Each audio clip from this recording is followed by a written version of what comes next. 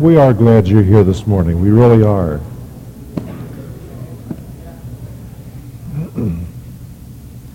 As we were getting ready to leave on the airplane flight a couple of weeks ago to go to California, I realized that I had checked in my luggage the book that I had intended to take with me to read on the plane. And so this little bit of regret came out of my mouth, and my daughter, who was taking us to the airport, said, "Hey, I'll buy you a book. I didn't get you a Father's Day present." Well, I had forgotten that, but she said, "Let me buy you a book. Let's go over to the bookstore." So we went to the airport bookstore, and I picked up one called Chicken Soup for the Christian Soul. Are you familiar with the Chicken Soup series? This is one that is a bestseller.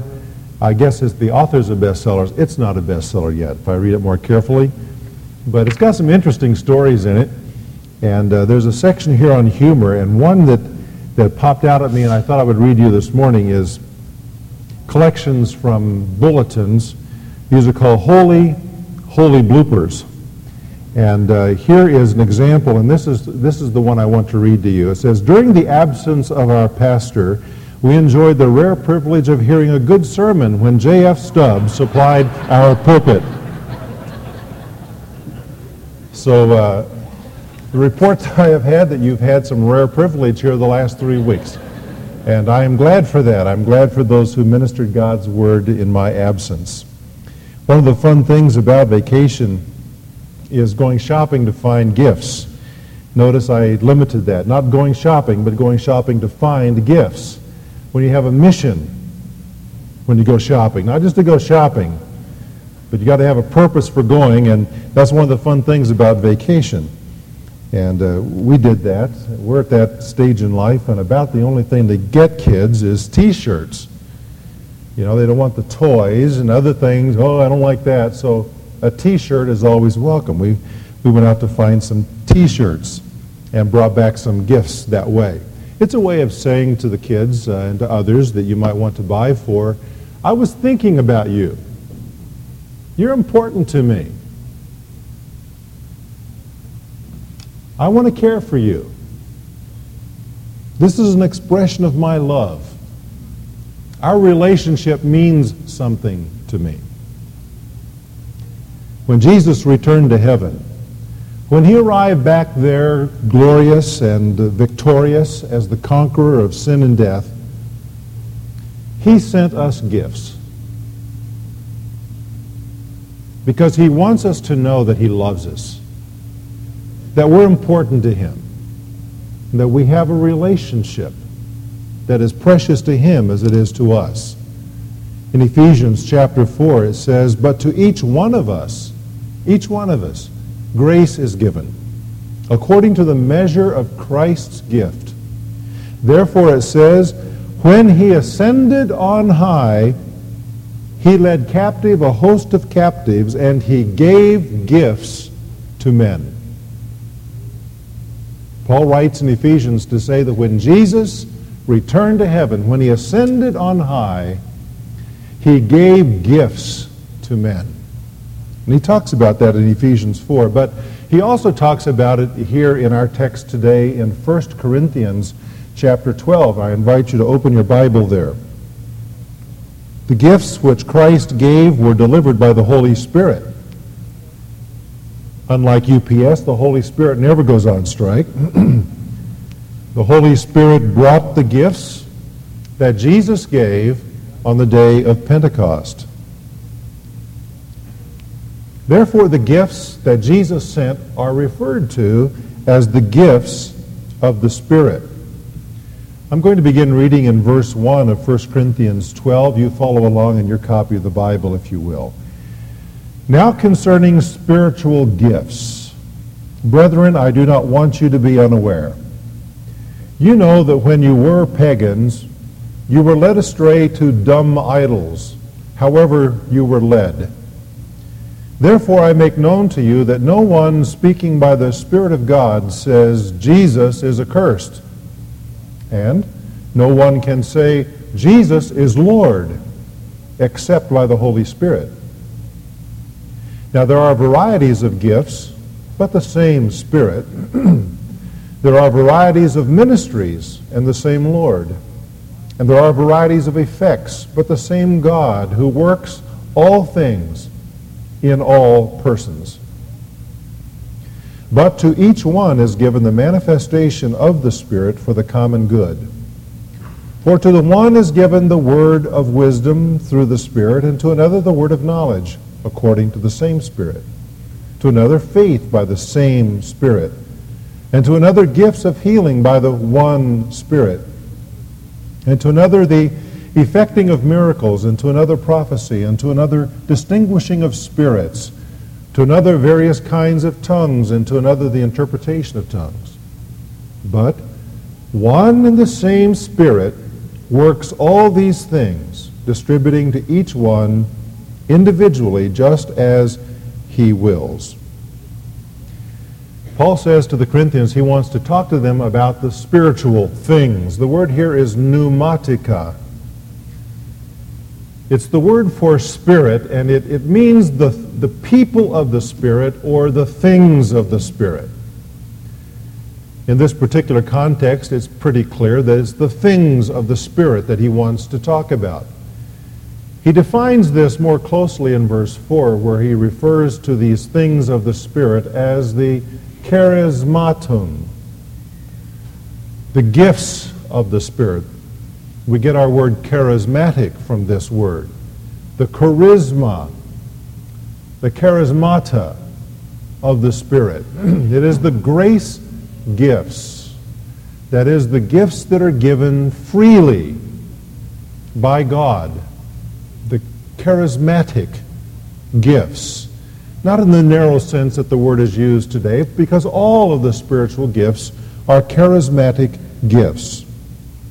These grace gifts are not natural abilities. We are born with those. And they come to us however they come, genetically or whatever. And some people are able to play the piano, and some people are able to write, and some people are able to be athletic, and there are all kinds of natural abilities that we have by our natural birth. But when we have our supernatural birth, when we are born again into God's family, we receive supernatural abilities, spiritual gifts. The Corinthians were richly blessed by God in spiritual gifts. Back in chapter 1, you may remember these words. Paul says to them, I thank my God always concerning you, for the grace of God which was given you in Christ Jesus, that, and here's what he gives thanks for, that in everything you were enriched in him in all speech and knowledge, so that you are not lacking any charismata, any gift, any grace gift. Paul says to the Corinthians, God has lavished his grace gifts upon you as a church. And God always does. But the generosity of the giver does not guarantee the goodness of the recipients. These gifts that God gives that are intended for good and to bless can be misused by God's people. And thus the gifts become problems. And that was the case with Corinth. And so Paul begins a new section of this epistle, actually, to address this troubling issue of the things of the Spirit. For the Corinthians were abusing what God had given to them to bless them. And what he says here in this text that we've read is that the Holy Spirit is God. And he is a gift giver, as are the Father and the Son. The Holy Spirit is God, as the Father and the Son. And the Holy Spirit is a gift giver, just as the Father and the Son. My appeal this morning to you is that you join me in seeking to discover and to enjoy your personal significance in the gifts that God has given you. Did you hear what I said? Your personal significance is wrapped up in those gifts of the Spirit that he has given you. My goal today is that you grasp the crucial insights about the gifts that are needed And that then you commit yourself to discover those gifts and enjoy knowing the place and the purpose that God has for you in your life. God is a gracious benefactor, freely giving to us in Christ what we do not deserve, what we could not earn. While his gifts are free to us, all of his gifts are very costly to God. The gifts that we have received from the Holy Spirit are gifts that were purchased by the death of God's Son on the cross. That's how costly these gifts are. So let's treasure them. Let's seek to discover them and to enjoy them as God intends for us to do. Now, there are two gifts of the Spirit as I want to look at this text this morning. The first gift of the Spirit is the gift of salvation, which is suggested in verses 2 and 3. The gift of salvation. He brings this gift of salvation, that is, the Spirit brings this gift of salvation by revealing Christ to our ignorant minds and our rebellious hearts. Notice that he describes us first before conversion. Before conversion. Our state then was basically that we were ignorant slaves. He says that we were pagans. Some translations say Gentiles. The Greek word is ethne. It means we were the nations. The nations. That is a word to describe the people groups of the world. We sometimes use that term in missiology today to talk about the unreached people groups, the unreached nations or ethne of the world. But what Paul reminds us here is that we, before our conversion, were a part of an unreached ethne. We were pagans. The Hebrew idea here would be wrapped up in the Hebrew word goyim, which means those who are foreigners to Israel and its covenant relationship with God. Basically, the word means that we are separated from God in our natural state. And so before we were converted, we were separated from God. We were pagans. We were the ethne. We were the nations, and we had no relationship with God. In addition to that, he says we were led. We were led along. Now, this is not necessarily a bad thing. It says in 1 Thessalonians 4:14, for example, if we believe that Jesus died and rose again, even so God will lead along those who have fallen in sleep. He will bring with him those who have fallen asleep in Jesus. That's a wonderful thing. It is that God will bring back those who have departed this world and are with Christ. Jesus is going to lead them along back to the earth for this wonderful event that we call the rapture, and their bodies will be raised gloriously from the grave, and they will be reunited, soul and body, forever. But here, the word lead along is in a bad sense. He goes on to define it a little more by saying that we were led. It looks like the same word, but it's a little different. Here it means we were led away. We were carried away. It is a word that was used of Jesus when he was carried away to be crucified. What he is saying here is that we were once separated from God. We were being led along. We were being carried away from God. Now, if you are an English student, which all of us ought to be since we live in America, you will notice that both of those verbs are passive. You were led. You were led. And the question is, by whom? And although Paul doesn't answer that directly in this text, The New Testament answers it clearly. We were being led along and carried away by Satan. Satan is the originator of all religions except biblical revelation. Satan is the originator of all religions except biblical revelation, biblically revealed religion, biblical Christianity. He doesn't care what the religion entails necessarily, as long as it leads people along and carries them away from God and they remain ignorant in their slavery. They remain ethne. They remain the nations and don't come to Jesus Christ for salvation. That's what it was like before. But the Holy Spirit brought a gift. He enlightened us. And now with conversion, instead of being ignorant slaves, we have become enlightened servants. This is the gracious working of God's Spirit to enlighten our darkened minds that we might see who Jesus Christ is. It is the work of the Holy Spirit that leads us to repent so that our stubborn, rebellious will is broken and we bow the knee and yield ourselves to Jesus Christ and receive Him as Lord and Savior into our lives. That's the work of the Spirit, the gift of the Spirit. And now that we have become enlightened servants, we call on Jesus as Lord.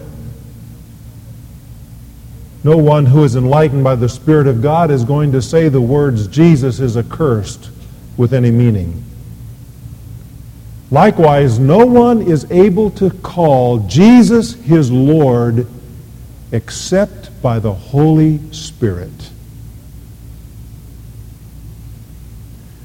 And so today, if you call upon Jesus Christ as Lord, with meaning in your heart, it is because of the gift of God, the work of the Holy Spirit bringing you to that point. Have you come to that place in your own spiritual journey where you have received Jesus Christ? Have you allowed your stubborn will to be broken and yielded yourself to Christ? Are you enjoying the gift of the Holy Spirit, which is salvation, so that you today can truly call Jesus Lord, my God? I hope you have. If not, you can do it today.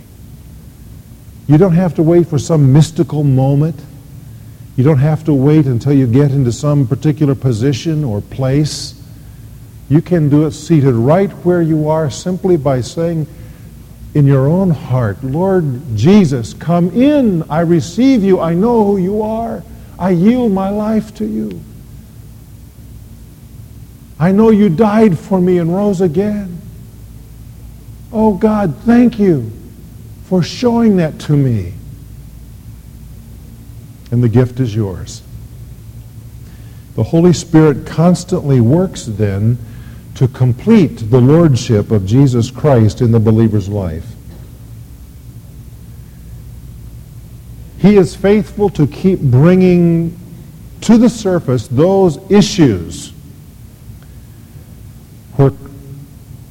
which we have not yet faced, in which Jesus is not yet Lord of our lives.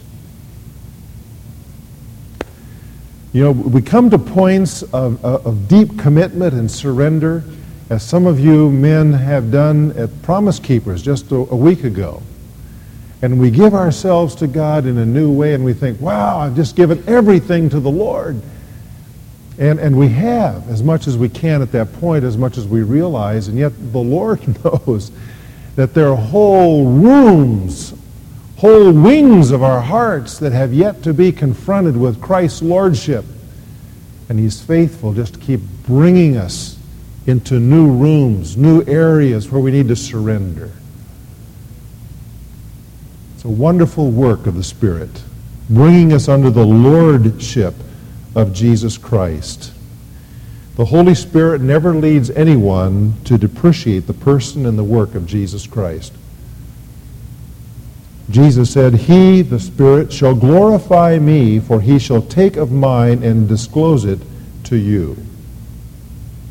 In other words, Jesus said the work of the Spirit is to reveal me continually to you, my disciples.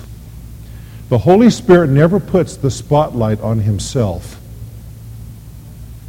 The Holy Spirit never seeks to put himself into the center of things.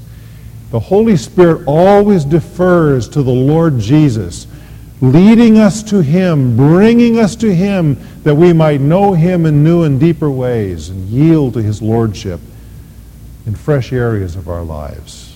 That's the work of the Spirit. That's the gift of salvation.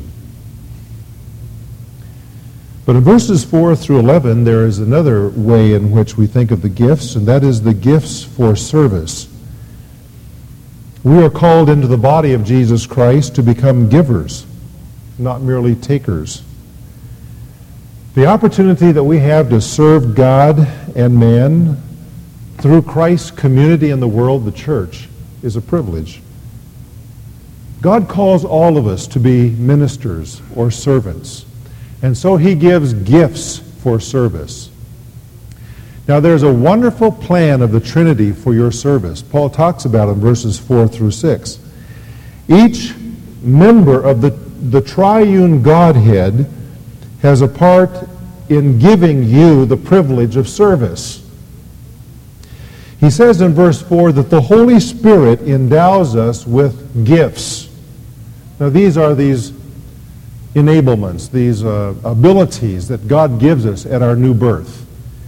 These are Spirit-created abilities to function within the body according to Christ's will. Then he says that Christ provides the ministries, verse 5. That is, Christ provides the opportunities. The Holy Spirit gives us the abilities to use. Christ then brings us the ministries, the ways in which we can use the gifts. And he says that God, meaning here in this context the Father, works out the effects. Verse 6. That is, the Father is the one who determines the results, the outworkings of what we do in the ministry by the gifts which the Holy Spirit has given us. Do you see how they connect? The Spirit gives us the gifts. The Lord Jesus gives us the opportunities to use the gifts, and the Father determines the effects, the results of what we do. The gifts for service. It takes all the pressure off when we realize that our service for the Lord really is only the use of gifts he's given us in places where he opens the doors, and then he determines the results. All we have to do is use the gifts in the power of the Spirit. And we leave the rest with God. I want you to notice, too, the varieties that are mentioned here. 3 times. Varieties, varieties, varieties. Notice here the creativity of God. The variety which God provides for within his body. God's plan is that we not be alike. And yet, how often do you see Christians who are trying to get other Christians to be just like them? I have a friend who has a gift of evangelism. The way that God uses him in evangelism is just, it blows my mind. But I have a little bit of a problem with him, and the problem is that he thinks everybody ought to be able to do exactly what he does the way he does it. He thinks everybody should be able to witness as freely as he does and with the same results. That is not what this text says.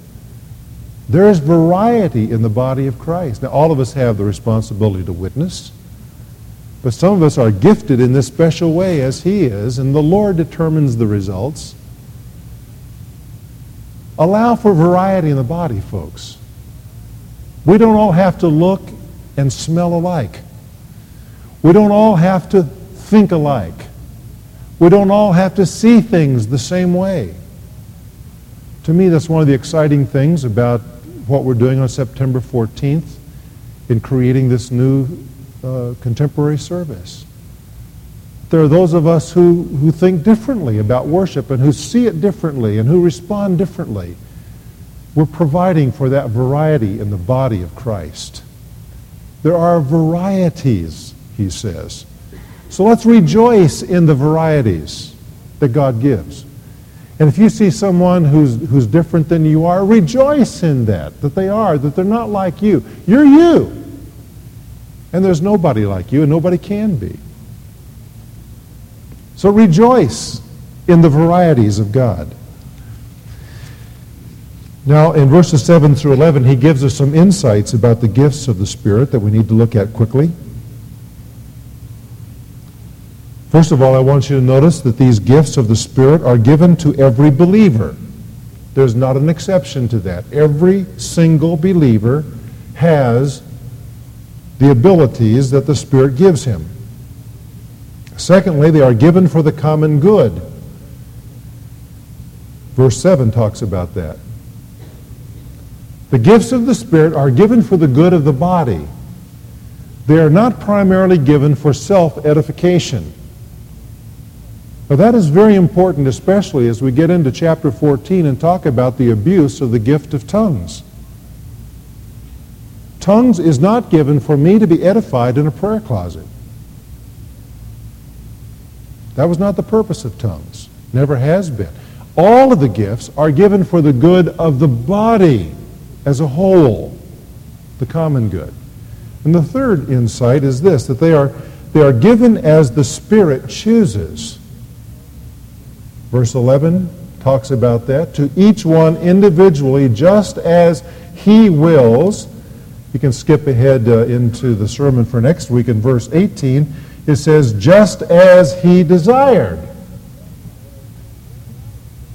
And so it is the Lord himself who determines what gifts you have. You don't choose them.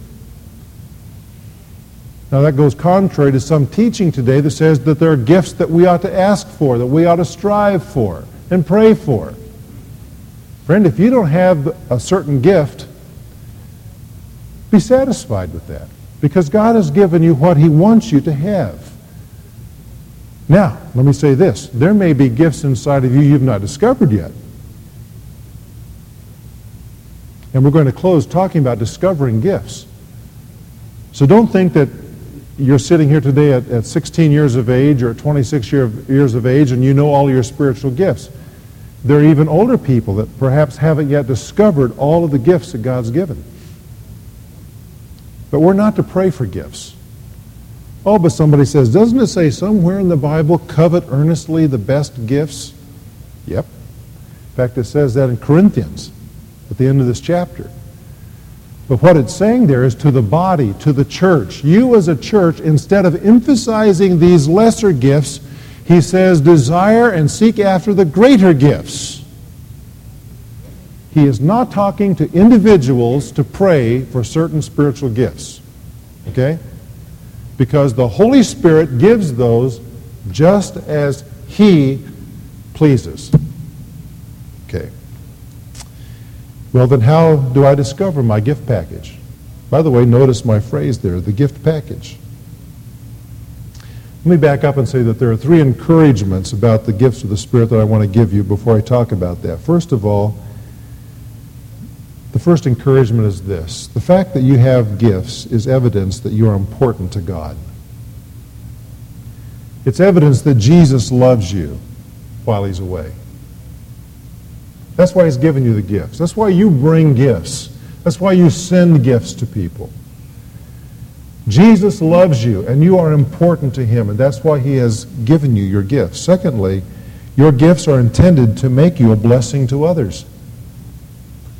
God wants to use you to bless others. That's wonderful, isn't it? And third, your gifts are within, waiting to be discovered and developed. Your gifts are personalized in what I call a gift package. I think that we can rightly speak of our gift that God has given us. But within that gift are blendings of various gifts that God gives us, so that we each have a gift package. And when we open that package, we begin to discover how God has blended within us and shaped within us the gifts that He wants us to use. All of these are molded to the unique person that God has made us to be. God knows your personality. He knows everything about you. And so He has given you spiritual gifts that align with who you are. You say, how do I discover my spiritual package? You don't have to scratch your head or ponder about that very long, because there are some easy suggestions to you as to how to discover your gift package. First of all, receive the gift, capital G. Receive the gift of salvation. Because that gift, when you receive that gift, it brings this gift package to you. Until you receive that gift, you're without this gift package. But with the gift of salvation comes this gift package of spiritual enablements. So receive the gift. Secondly, follow your heart. Look at your interests. What are the inclinations that you have? That helps you determine how God has gifted you. Third, begin serving somewhere. Don't wait until you think you've discovered your gifts before you serve. The greatest way in the world to discover your gifts is to begin serving somewhere. It doesn't matter where. Wherever there's an opportunity. And if you look in your bulletin today, you see scads of opportunities. We have those not only in children's ministry, but in other ways, and especially as we add another service period on Sunday morning. There are lots of ways for you to begin serving. And if you want to discover your spiritual gifts, just plug in and begin serving. Now, you may find within a few weeks, hey, this isn't for me. And you see, that's part of the process.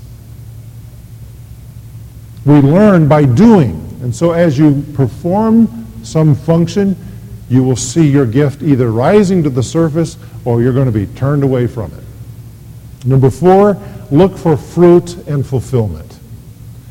As you are serving the Lord according to your giftedness, there are 2 things that should happen. Number 1, you should see eventually some kind of fruit coming from that. Some kind of results that the Father will work in your life. The effects that He brings. And secondly, you should find some satisfaction and fulfillment in your own heart. You should begin to say to yourself, you know, this is what I'm made for. This fits me. This is who I am. And it's a wonderful discovery. And number 5, seek godly counsel. Those who know you and understand you, who are believers, seek their counsel and say, what do you think about this? Or do I have that ability? Or do you see me functioning in this way? And see what they say. But as I close, I want to bring to you a warning. You need to be very careful, because God's gifts are meant to be used, not wasted. Do you hear what I said? God has given you gifts to be used, not wasted. They are yours to bless others and to gain for yourself heavenly reward. God has given you your gifts so that you can bless others, and in doing that, you will gain for yourself reward in heaven. God has given you your gifts to be used, not played with, and not wasted. Don't take the gift and then neglect the gifts of the Spirit. Don't take the gift of salvation and then ignore that gift package that God has sovereignly placed in you. But rather discover your spiritual gifts and enjoy learning about your life's significance. The story is told by Gary Inrig in his book, A Call to Excellence, that illustrates that it's not only enough to have ability, you have to have dedication as well. He tells about a man who was a great artist by the name of Bertoldo. Now, you probably have never heard of him, but Bertoldo was one of the trainers of Michelangelo. Michelangelo, most of you have heard of because of his great works.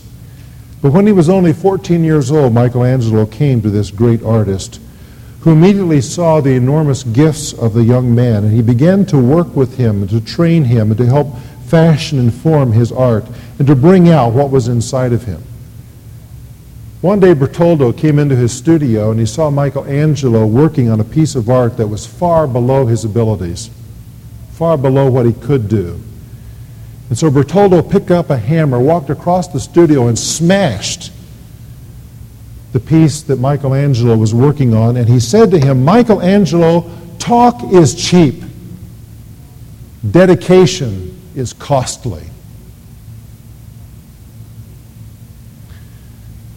You know, that applies to the Christian experience too, in our service for Christ. Talk is cheap. It is not enough to say that we have gifts. We have to dedicate ourselves to using them. And so my appeal this morning to all of us is to use the gifts that God has given us. And if we don't have a clue as to what they are, to begin discovering them in the ways that we've suggested. And to enjoy the significance and the purpose in life that God intends for us to experience. And if we do that, then one day when we get to heaven, we'll hear his commendation. Well done. Let's pray.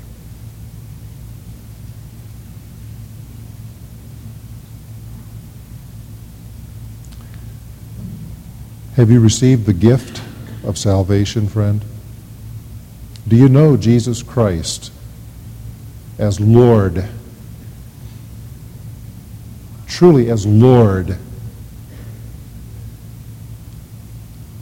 Have you received him into your heart, believing that his death and resurrection was sufficient to pay the price for your sins?